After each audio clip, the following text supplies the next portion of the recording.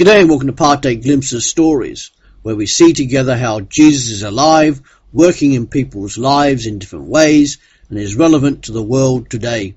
Some 2,000 years after he walked the earth, died on a Roman cross, rose again from the dead, and ascended back to the right hand of God the Father. I tell you again today a story told to me by Jim Ellis about one of his experiences.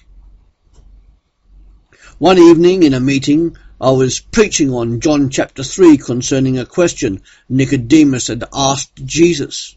What does it mean to be born again? Jesus had said, except a man be born again, he cannot see the kingdom of God. Jesus then explains it to him. Nicodemus doesn't understand and thinks he has to return to his mother's womb in order for this to happen. There was a lady who was sitting in my congregation who was dozing off, not because she was bored, but because dying from cancer she had drugged herself before she had left her home that night. Pain always set in when she entered the church. When I had finished preaching, I walked down the aisle close to her.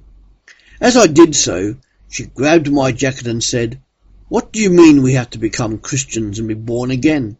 Isn't this a Christian country we are living in?" I replied by asking her a question. "Well, what do you think?" She replied, "I suppose the way things are, murders, thieves, adulteries and child abuse, this can't be a Christian country, and what's more, I know I am not. Please will you help me?" This was a cry from her heart. I was convinced of that. A day or so later I called on her and gave her a book called By Searching by Isabel Kuhn, a missionary. It included an account of how she became a Christian. As I left the house, Mrs. D said, "I am not there yet.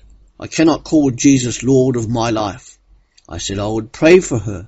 A few days later, her daughter rang me to say that her mother had been rushed into hospital, and it was 50-50 whether she would recover from the operation to remove the cancer.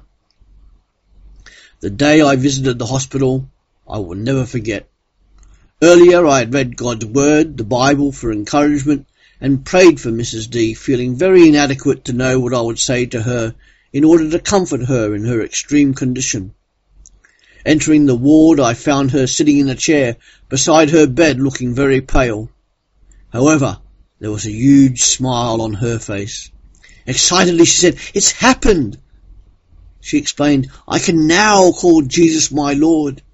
I was reading the preface of this book you gave me, and the writer explained how she was going through a deep mist. But as it cleared, she began to understand Jesus' purpose in coming into this world." Mrs. D now could understand about sin, forgiveness, and her own need of a righteousness not her own to cover her. Mrs. D was full of joy, and we praised God together. The next time I visited the hospital, she was in a coma after the operation. I prayed for her, aware from experience that my words would be heard in her spirit, even though she could not physically respond. She went to heaven shortly afterwards.